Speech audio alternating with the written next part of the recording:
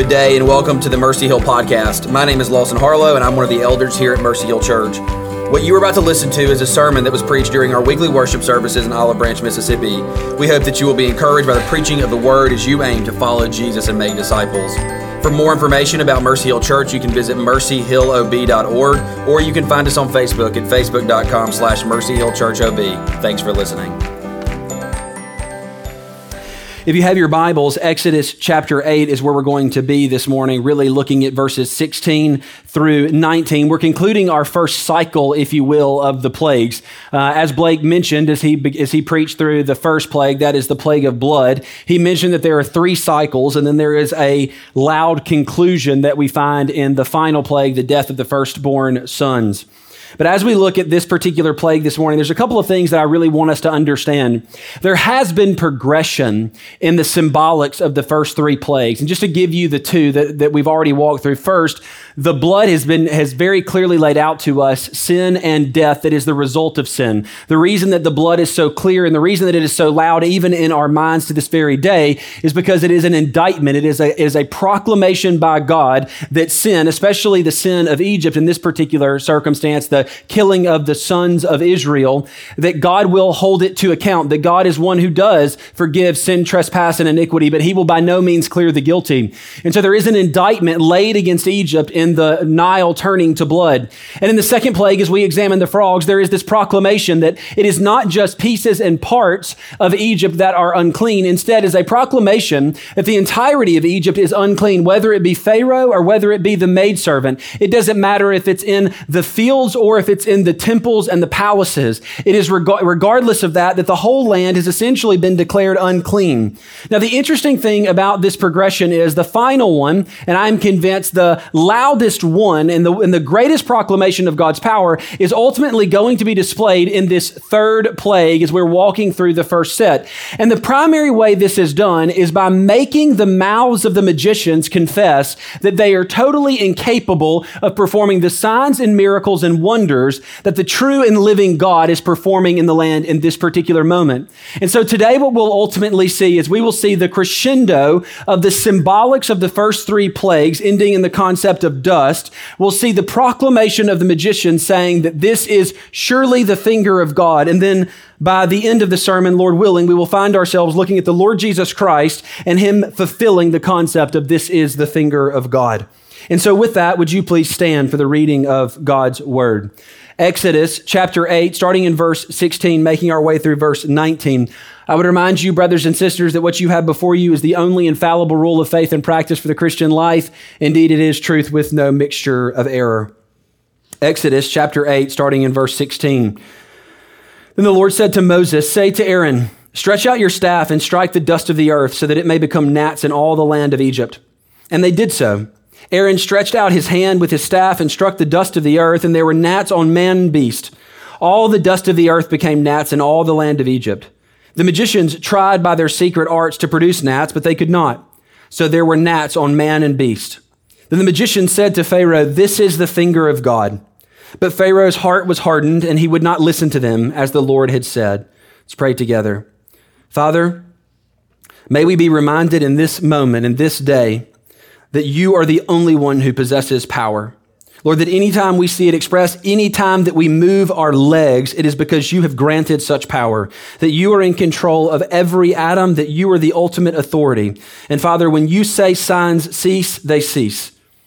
And Father, oh, to hear the pagan magicians confess, this is the finger of God. Lord, how much more so should the hearts of your people proclaim over and over and over again the power of our God to deliver and to save.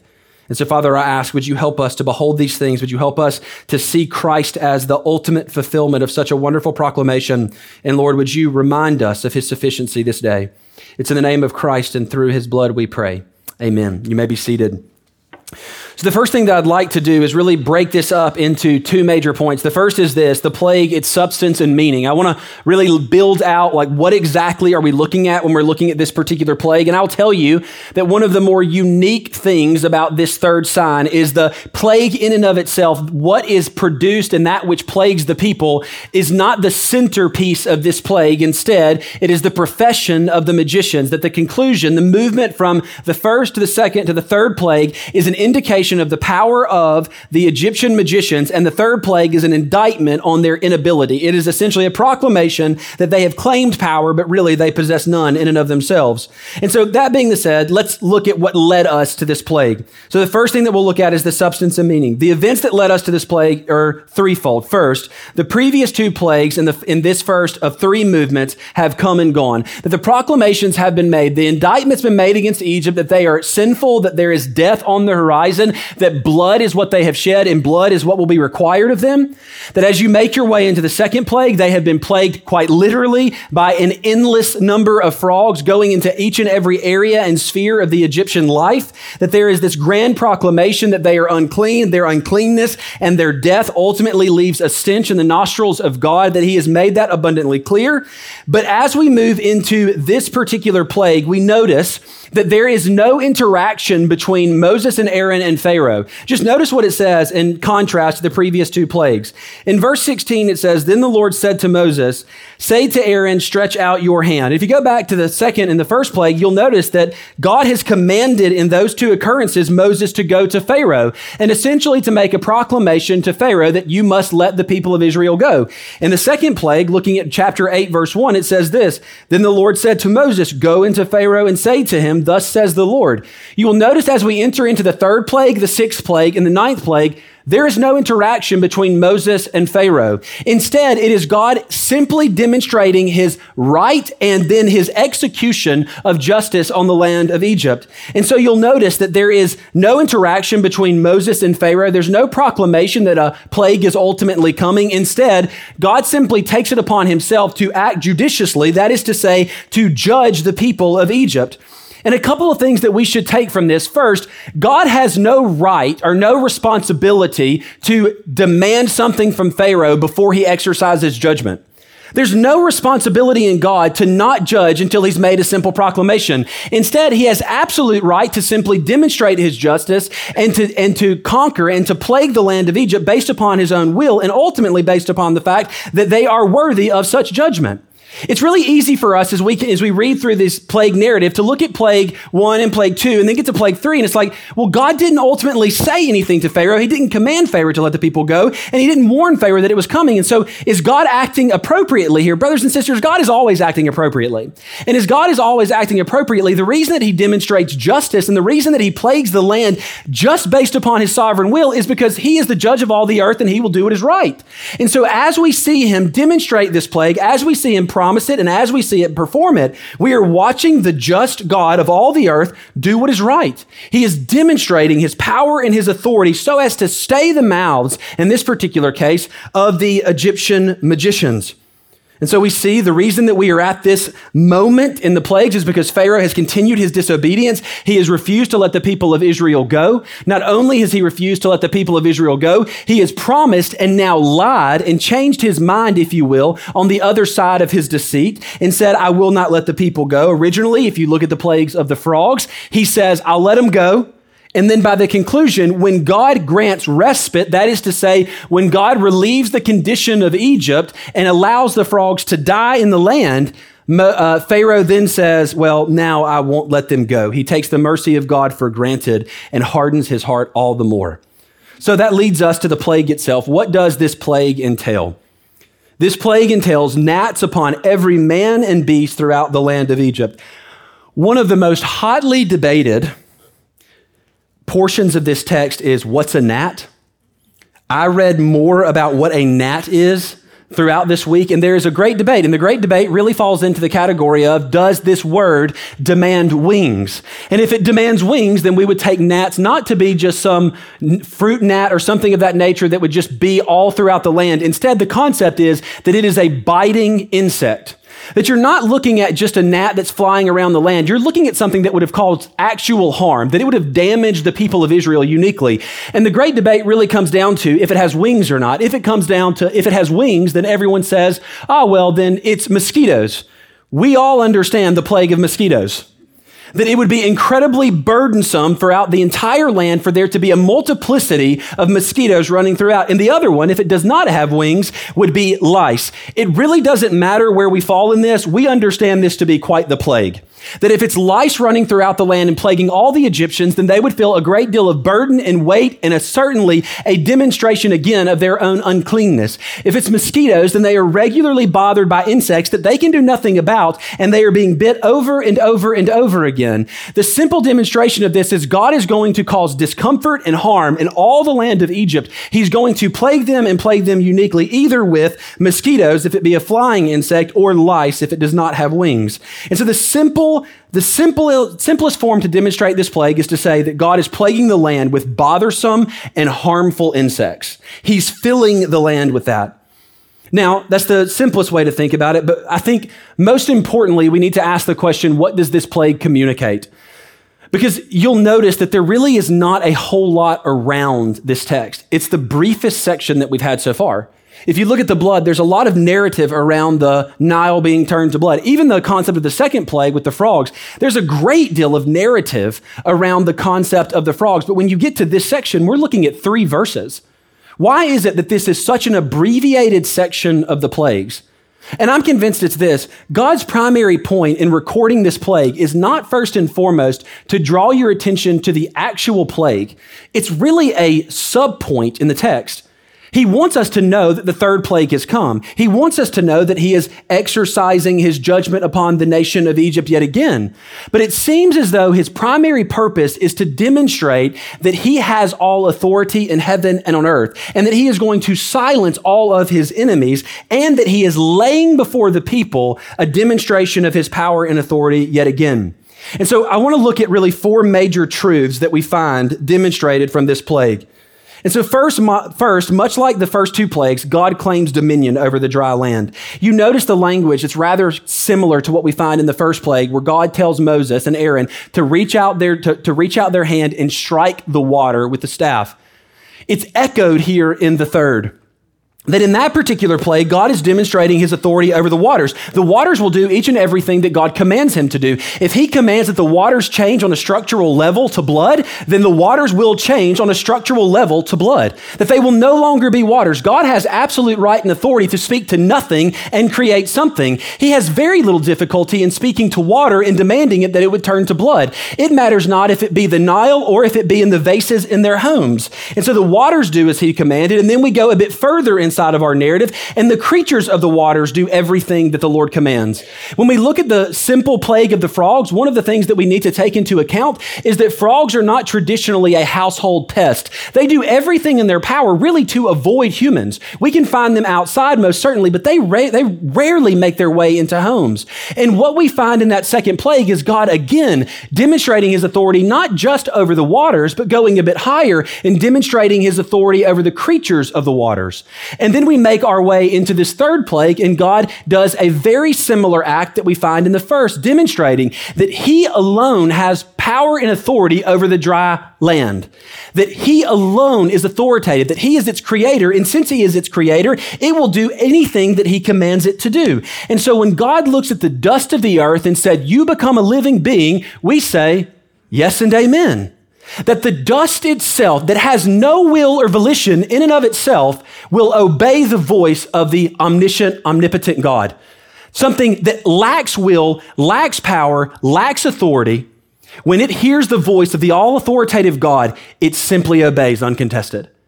And so we watch as the dust of the earth is claimed by God. But secondly, in the midst of this plague, we see that God demonstrates his power as he creates living creatures from the dust. And I want to be really explicit here, because as you work through the plague narrative, you can find ample historians that will do everything in their power to essentially demiraculize the plagues. That they'll look at it and say, okay, well, here's the events that led to a great deal of mosquitoes or lice in the land of Egypt. But I'm telling you, brothers and sisters, you cannot square that with the pages of Scripture. Listen to what this text actually says.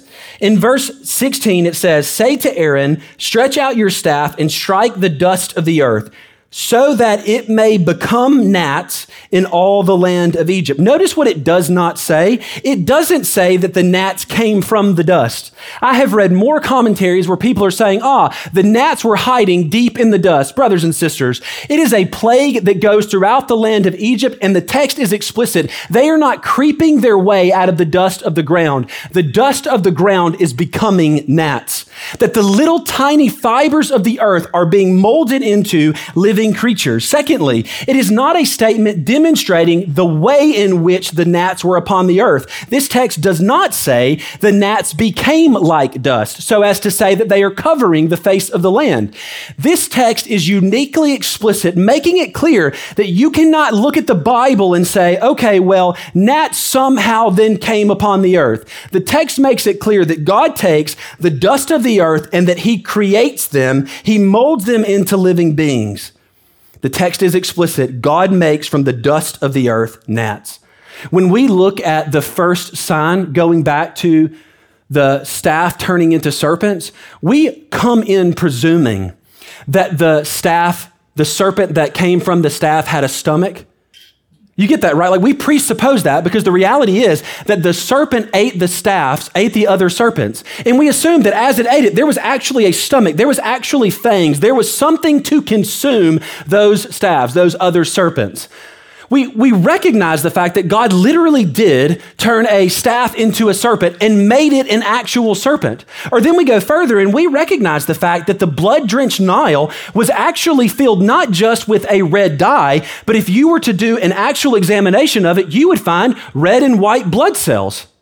You would actually see the structure of blood. There would be plasma and platelets if you were to do an examination of it. It, in all of its ways, actually became blood.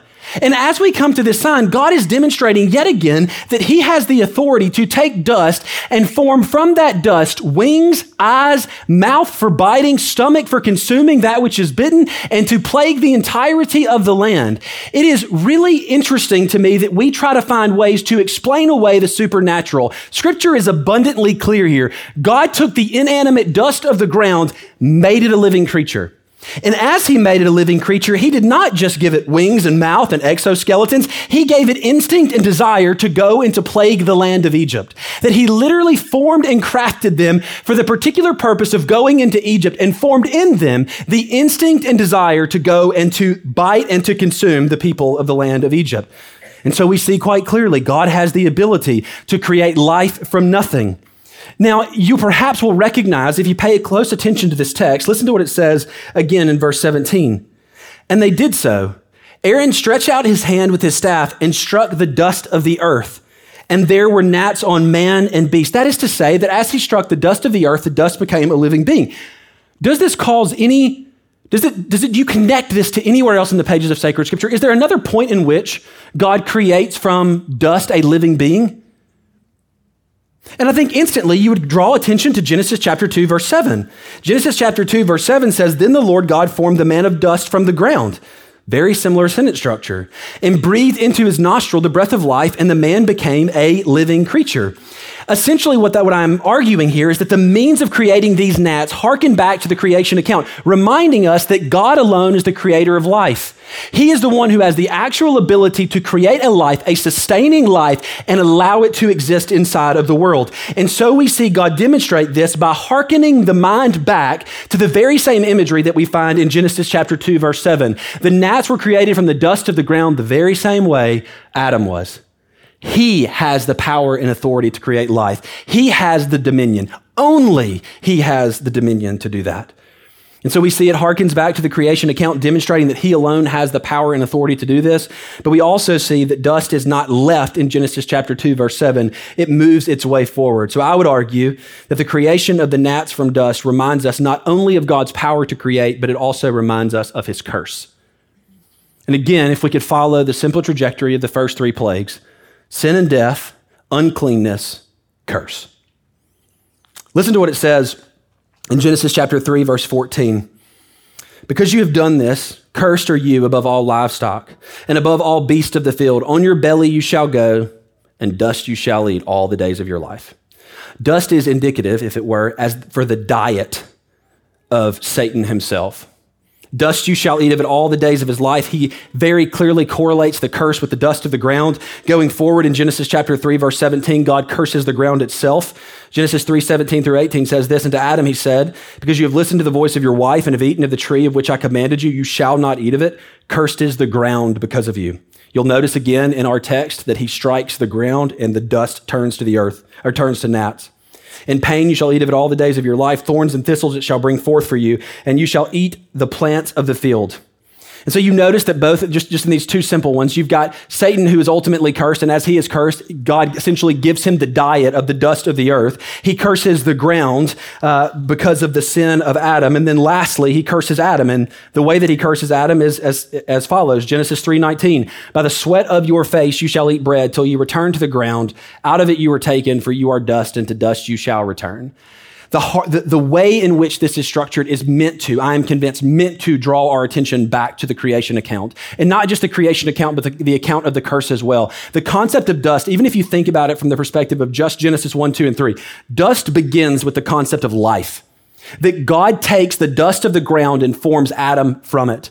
By the time that we conclude the creation account, dust is not centralized on life. Dust is centralized on curse. That the serpent will eat it all of his days because he is cursed. That the ground itself is cursed. And we remember that we are dust, and to dust we shall return. That this plague is meant to hearken our minds back to the fact that God alone has right of creation, but secondarily that God alone has the right of cursing. And it is to remind, I am convinced, Satan and Pharaoh of their ultimate end.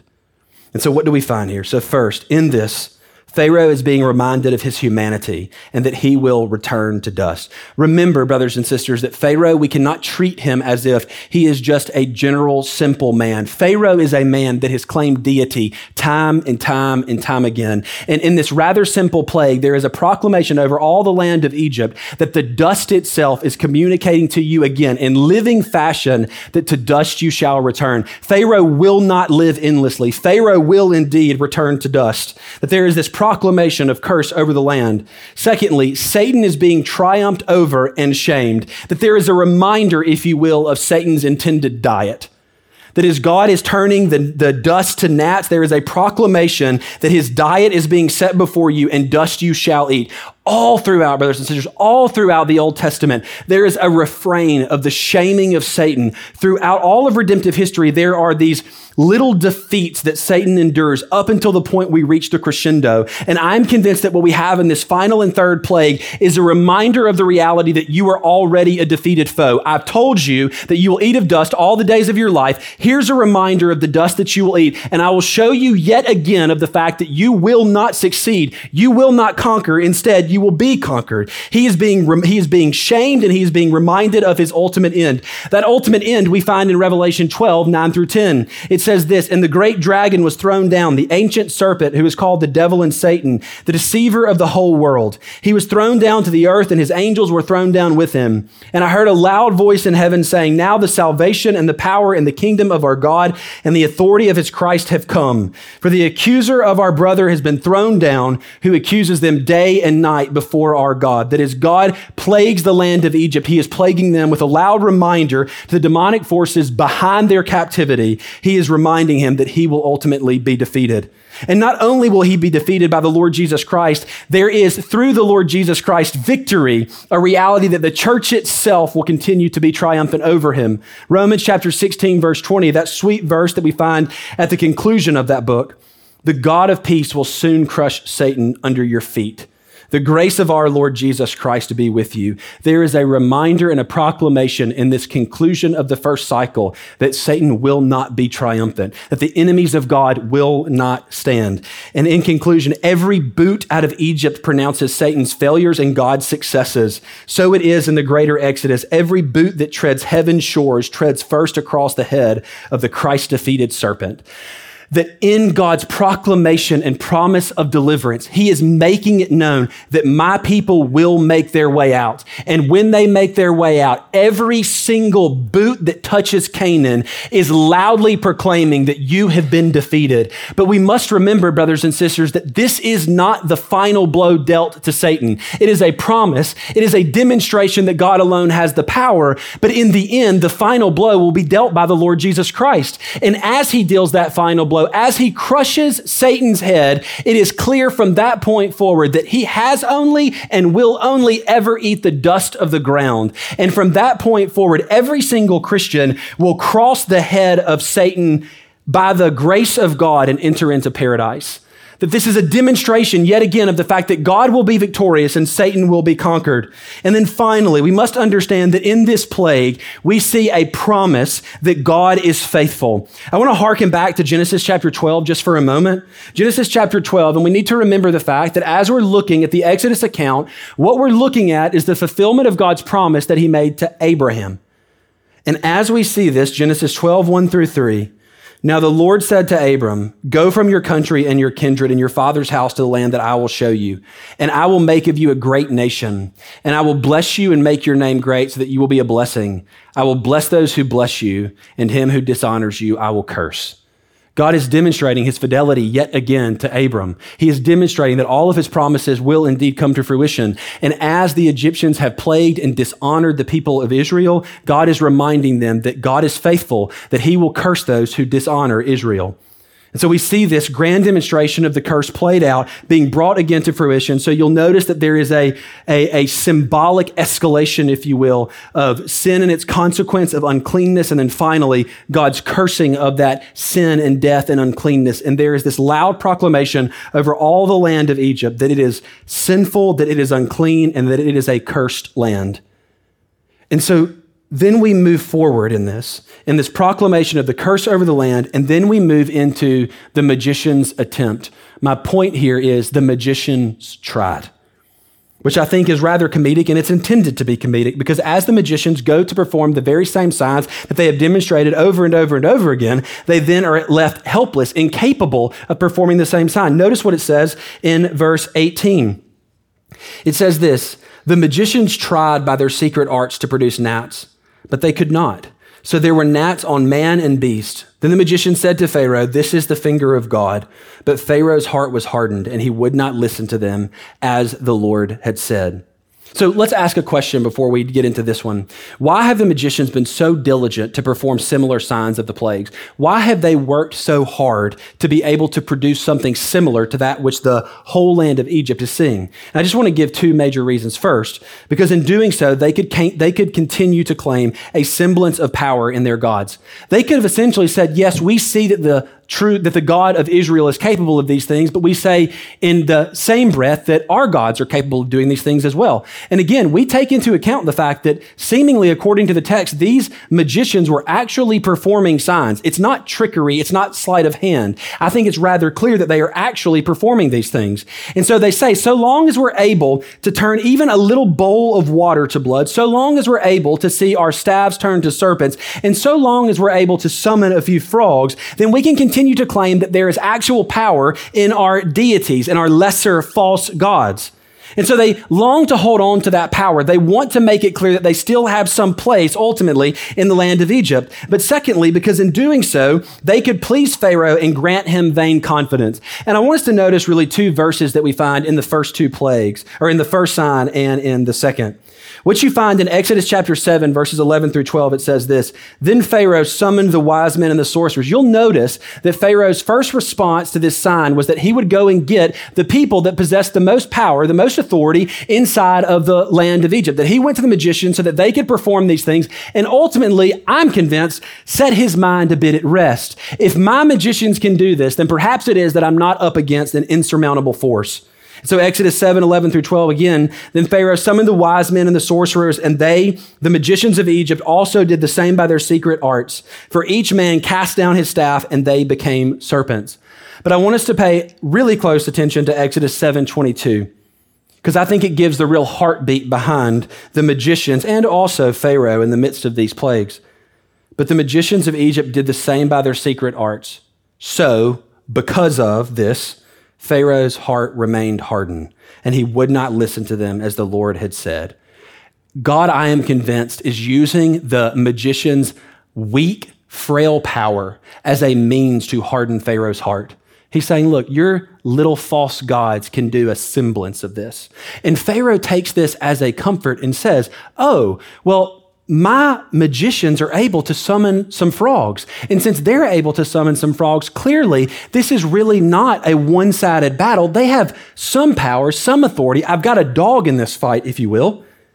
And so what you find is they're laboring to do this, to hold on to the power that they believe they have, and they're also doing it as a means, I'm convinced, to show Pharaoh that there still is this power, and God is ultimately using it as a means to continue to harden Pharaoh's heart. Now, you'll notice in this text that they utterly fail. So what can we glean from this attempt and failure? First, again, we recognize they were performing these signs. It was surprising to them. I am convinced that it was surprising to them that they failed. That the mark, the interesting portion of the finger of Godness upon this is not just that God plagued the lands, but that God removed all of the powers of the magicians to recreate it. No longer do they have power and ability to do this any longer. God has stayed their hand really throughout the entirety of the plague account. And so we recognize that they were performing signs, that they turned the staff into a serpent, that they turned water into blood, that they summoned frogs upon the earth. But God essentially says, no more. And so since they were actually performing signs, what would then restrain them in their attempt here? We understand again that every ounce of power, both internally and expressed, has to be granted by God himself. No one has power in and of themselves, brothers and sisters. If we can go back to even the narrative of the burning bush, God alone is self-sufficient. Every single creature is dependent upon the power of God. The fact that our heart is beating is because God has granted it. The fact that there are wicked men doing wicked things to this very day, it's happening because God is granting them breath. And so we see this power and authority being displayed. And so every sign they performed, they ultimately performed by the very permission of God Almighty. But here God essentially says, I will permit it no longer. Listen to what Matthew Henry says concerning this. God has the devil in a chain and limits him both as a deceiver and as a destroyer. Hitherto he shall come, but no further. The devil's agents, when God permitted them, could do great things. But when he laid an embargo upon them, though but with his finger, they could do nothing. The magician's inability in this less instance showed whence they had their ability in the former instances, which seemed greater, and that they had no power against Moses, but what was given them from above. That this proclamation is one that says, all of your power, all of the demonic forces that are behind all of your activity, I have taken away every ounce of their power. No longer will they be permitted to lay a hand upon my plagues. No longer will they be able to even showcase their power in a lesser form. God silences them. Now, that does lead us to ask a question. Why would God draw the line at gnats? Why not blood? Why not the frogs? Why is it that we are at this third point, and as we're at this third point, that he then decides, no more. This is the line that I'm going to draw. And I'm convinced that the primary reason that he does this is because of the symbolics of it. That sin is able to be committed and multiplied by mere men. That uncleanness is generally a mark of mankind. And even if you think about it with the perspective that it's not just men committing these things, but it's demonic forces behind them, the blood taught of sin, which Satan has much to do with. And then you go further and you say, well, the frogs taught of uncleanness, which if we go forward into Revelation 16, you'll notice that it is from the mouth of the beast that these unclean spirits like frogs flow forth. And so there's very clear correlation, if you will, between sin and the demonic. There's a very clear correlation between the uncleanness of the land and the demonic. But brothers and sisters, the reality is the gnats taught the curse, and the curse belonged to God. They were not permitted to interfere or to play with that, which was demonstrating the fact that God was the the author and he was the authority over the curse. A.W. Pink beautifully puts it this way: turn water into blood and bring forth frogs they might by God's permission. But when he withheld permission, they were impotent. Thus it is with Satan himself. His bonds are definitely prescribed by the Almighty, and beyond them he cannot go. Death he can inflict by God's permission, and uncleanness he can bring forth freely, as the magicians illustrated in the first two plagues. But with the curse, which the dust becoming lice so plainly speaks of, he is not allowed to tamper with. He is not the author of the curse. He is a subject of the curse, and he has absolute no ability to interfere with it. And so I'm convinced the reason you have this hard and fast line drawn at this particular sign is because of the very symbolics of it. Sin certainly being demonstrated, uncleanness being demonstrated, but the curse belongs to the living God who cursed the land, who cursed the serpent, and ultimately who cursed man as well. And so they have absolutely no right to interfere. And so God draws a hard and fast line and says, you will go no further. And then there is this confession from them, this loud confession, as they see that they no longer can reproduce signs, whether they be grand or minor. They cannot in any form reproduce this. Their proclamation is, this is the finger of God. Now let's build this out really quickly. First, this is not a confession of faith by the magicians. This is a recognition of deity. That they're saying there is something supernatural about this God over and against all of ours. That he has the ability not only to perform signs, but to stay all power, to prevent us from even aiming to reproduce this. And so first, it is a confession of their inferiority. They are recognizing in this moment that they are mere man and they serve mere creatures. Again, we recognize that the false gods of Egypt had actual forces behind them, that this power was not innate within the magicians. Instead, they were drawing it from elsewhere. And so this confession of inferiority is not just a confession that they are mere men, but a confession that goes further and recognizes that the creatures they serve are just that, creatures under the authority and on the leash of God Almighty. Secondly, it is a confession of their defeat. They recognize from this point forward that they have no dog in this fight. They cannot participate in this battle any longer. And if you think of the motions, if you think of the three sets of three that works its way throughout the Exodus, God is throughout each and every one of them displaying his power and dominion by conquering various foes. And the first ones to be laid in the ground are the magicians. This is the finger of God. We cannot reproduce this. Thirdly, it is a recognition of the God of Israel and that he has come to get his people. Matthew Henry beautifully puts it this way: sooner or later, God will extort even from his enemies an acknowledgement of his own sovereignty and overruling power.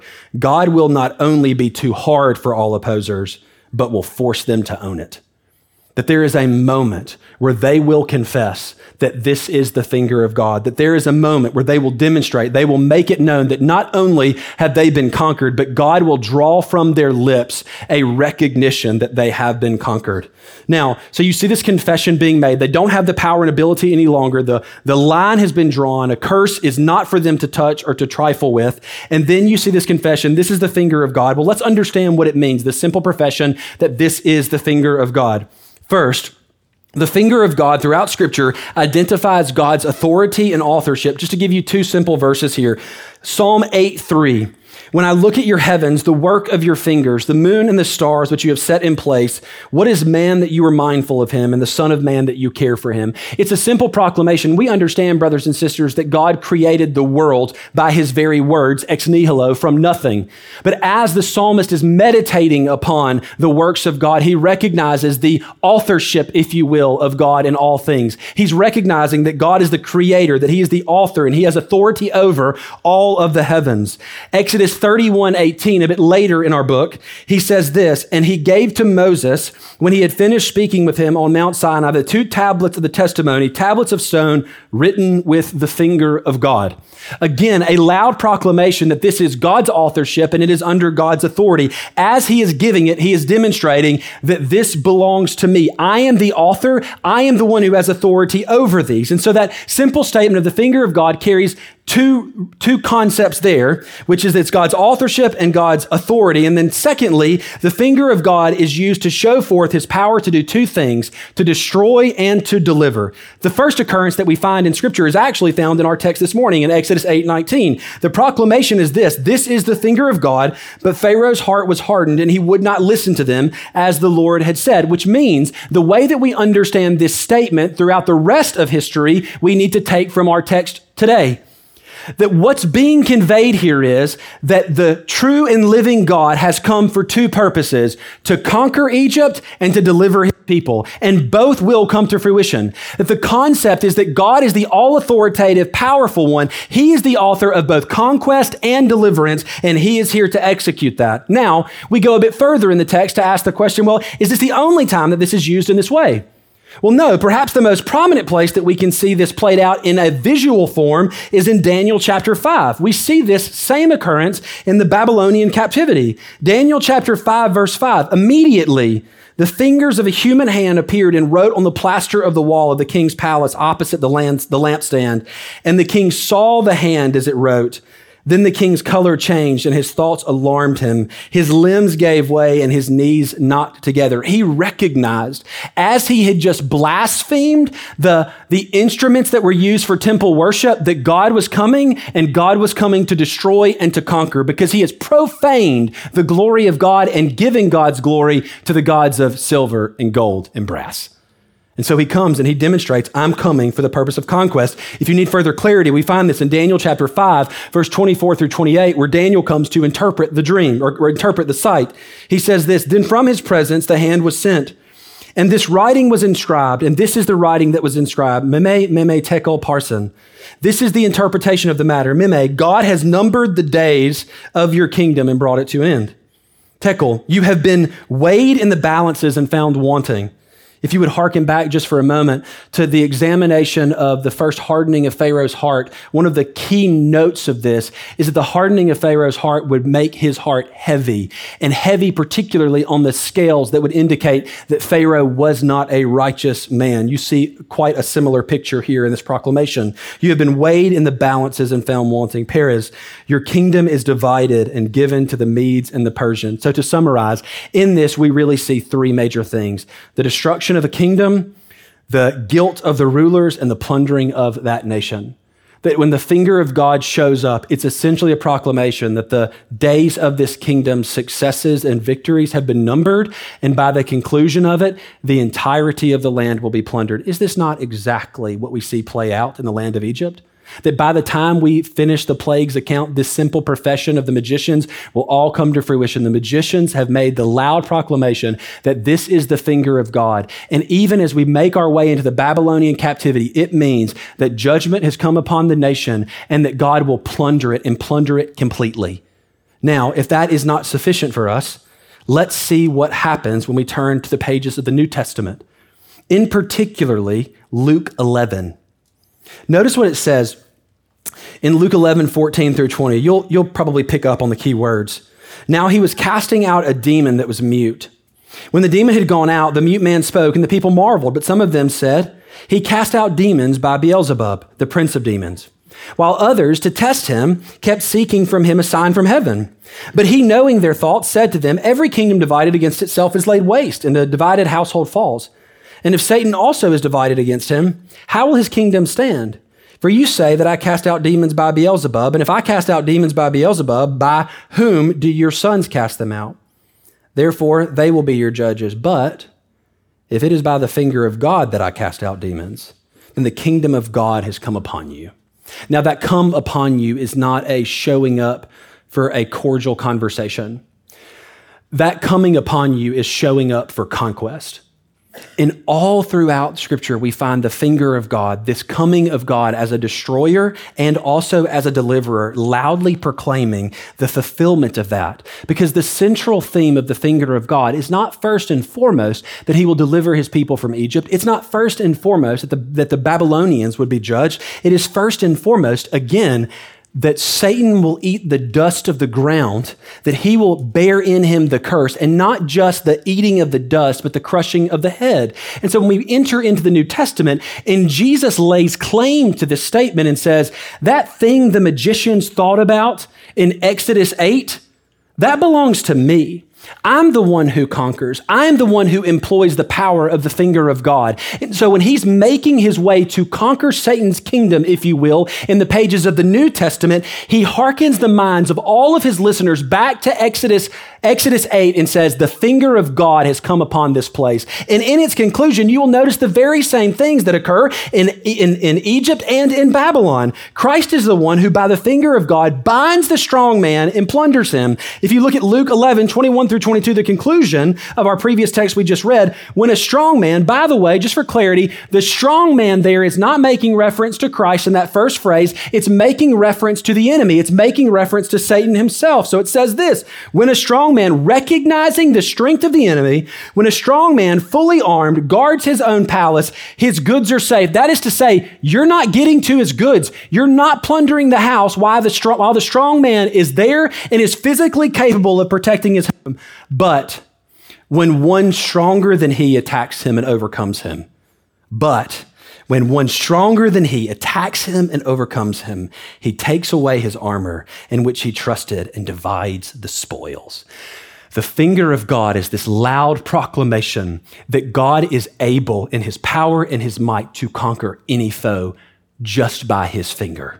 By the smallest portion of his strength, he lays waste all of his enemies. But what we must note is in his laying waste of all of his enemies, he is simultaneously delivering. He is plundering, as this text says. In Babylonian, in Daniel chapter 5, we see him bringing the Babylonians out. In Egypt, we see him bringing the Israelites out. He's demonstrating his power and authority to redeem and to conquer, which leads us to the simple question. We know of it in the Exodus account. In the Exodus account, he does so by continuing through the plagues. He does so by making known his power and authority. And ultimately, you will see every single Hebrew boot touch the promise or touch the other side of the sea.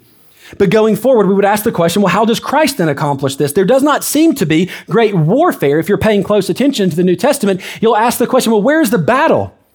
Well, the battle is actually quite clearly laid out that it's the cross of Christ in and of itself. As we've already heard read in our call to worship this morning, Colossians 2:15 says this, he disarmed the rulers and authorities. Is this not a mirror image of what we see the Lord saying in Luke 11, 21 and 22? When a strong man, fully armed, guards his own place, his goods are safe, but when one stronger than he attacks him and overcomes him, he takes away his armor, disarming Satan and all of his power, and he is laid waste to, ultimately leading to the point where there could be a dividing of the spoils, a ransacking of his kingdom. And that's exactly what the Lord Jesus Christ does. He disarmed the rulers and authorities and put them to open shame by triumphing over them in him. John 12:32, perhaps the loudest statement that we find in the New Testament concerning this. Now is the judgment of this world.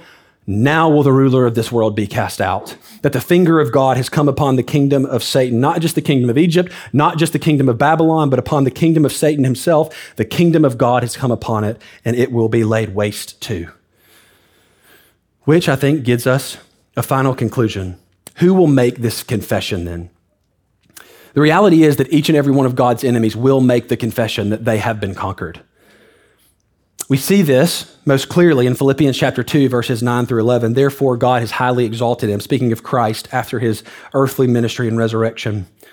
Therefore, God has highly exalted him and bestowed on him the name that is above every name, so that the name of Jesus, every knee should bow in heaven and on earth and under the earth, and every tongue confess that Jesus Christ is Lord to the glory of God the Father.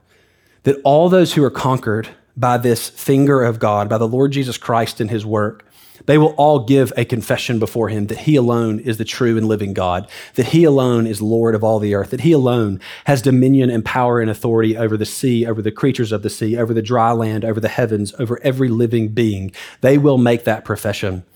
Now, what I find most satisfying, if you will, about this text in Exodus 8 is that this is the finger of God, is the final words recorded of the Egyptian magicians. They will not speak again. Their final confession is that this is the true and living God. In the midst of their judgment, in the midst of their continued rebellion, God sees fit as to stay their mouths any longer in this account, so as to make it clear that the final profession of all of his enemies will be, this is the finger of God, that he alone is all powerful. And brothers and sisters, it is true that the last recorded words of all those who rebel against Christ, their final words will be, Jesus Christ is Lord. But if we could speak perhaps of his church, all of God's people continue to make the same confessions. The people of God say, this is the finger of God. We see this in the Exodus. We see this in Babylon. We see it to this very day. The finger of God has come upon the land, that the kingdom of Satan is being plundered and conquered actively to this very day, that he has been bound, that the strong man is ultimately defeated. He's eating the dust of the earth, that his head has been crushed. And every single time a saint makes it into paradise, he does so after trampling underneath his feet the Christ-conquered serpent. And so what is the confession then of God's people throughout the remainder of their lives and into eternity? All of God's people will continue to make the same confession, but as those not who have been conquered, but as those who have been delivered. Listen to the proclamation that we find in Revelation 19, 1-3, about being delivered from the principalities and powers. Revelation 19, 1-3, after this, I heard what seemed to be the loud voice of a great multitude in heaven crying out, hallelujah, salvation and glory and power belong to our God, for his judgments are true and just, for he has judged the great prostitute who corrupted the earth with her immorality and has avenged on her the blood of his servants. Once more they cried out, hallelujah. The smoke from her goes up forever. Further, we go on to confess, according to 1 Corinthians 15, 54-56, it says this, that when the perishable puts on the imperishable and the mortal puts on immortality, then shall come to pass the saying that is written, death is swallowed up in victory. O death, where is your victory? O death, where is your sting? The sting of death is sin, and the power of sin is the law. But thanks be to God who gives us the victory through our Lord Jesus Christ. These are songs that will never leave the lips of the saints. There are no final words for the people of God.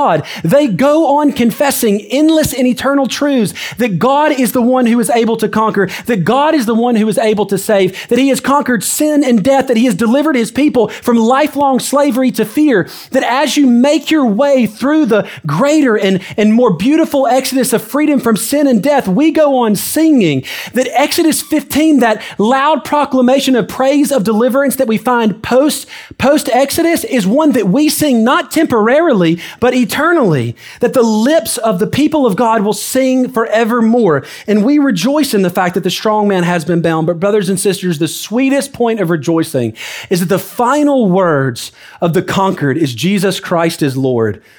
But there are no final words for the people of God. We go on singing, we go on proclaiming, we go on rejoicing in the fact that our enemies have been defeated and that God in his boundless infinite grace, as a demonstration of his power so that his mercy and his goodness might be displayed to us forevermore, that we go on proclaiming that Jesus is Lord. Let's pray together.